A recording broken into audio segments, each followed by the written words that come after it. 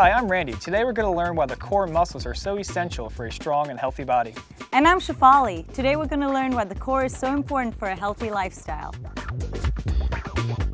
Most people think about their body's core as just their six-pack muscles. They do a variety of exercises like sit-ups to target just that area.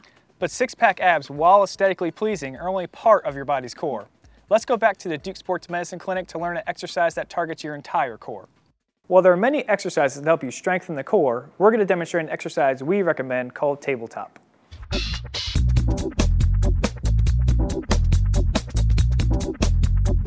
Position body on hands and knees, shoulders over hands and hips over your knees. Activate your core muscle by pulling your belly button towards the spine. Start by just practicing activating this core muscle. To make this exercise harder, you can slowly lift and alternate your arms while activating the core. Next, you can activate your core while alternating your legs. Finally, alternate your arms and legs while activating the core. Always keep the core muscles contracted so there is minimal movement in the lower back.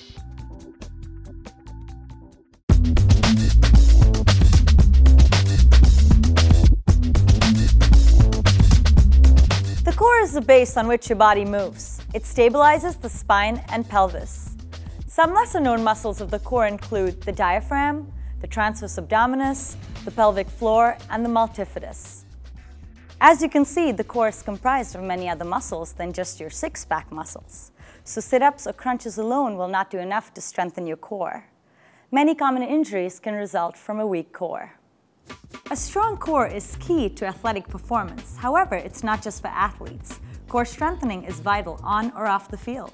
It's important to note that this exercise does not treat any current condition. Rather, it is important to building a strong and healthy core.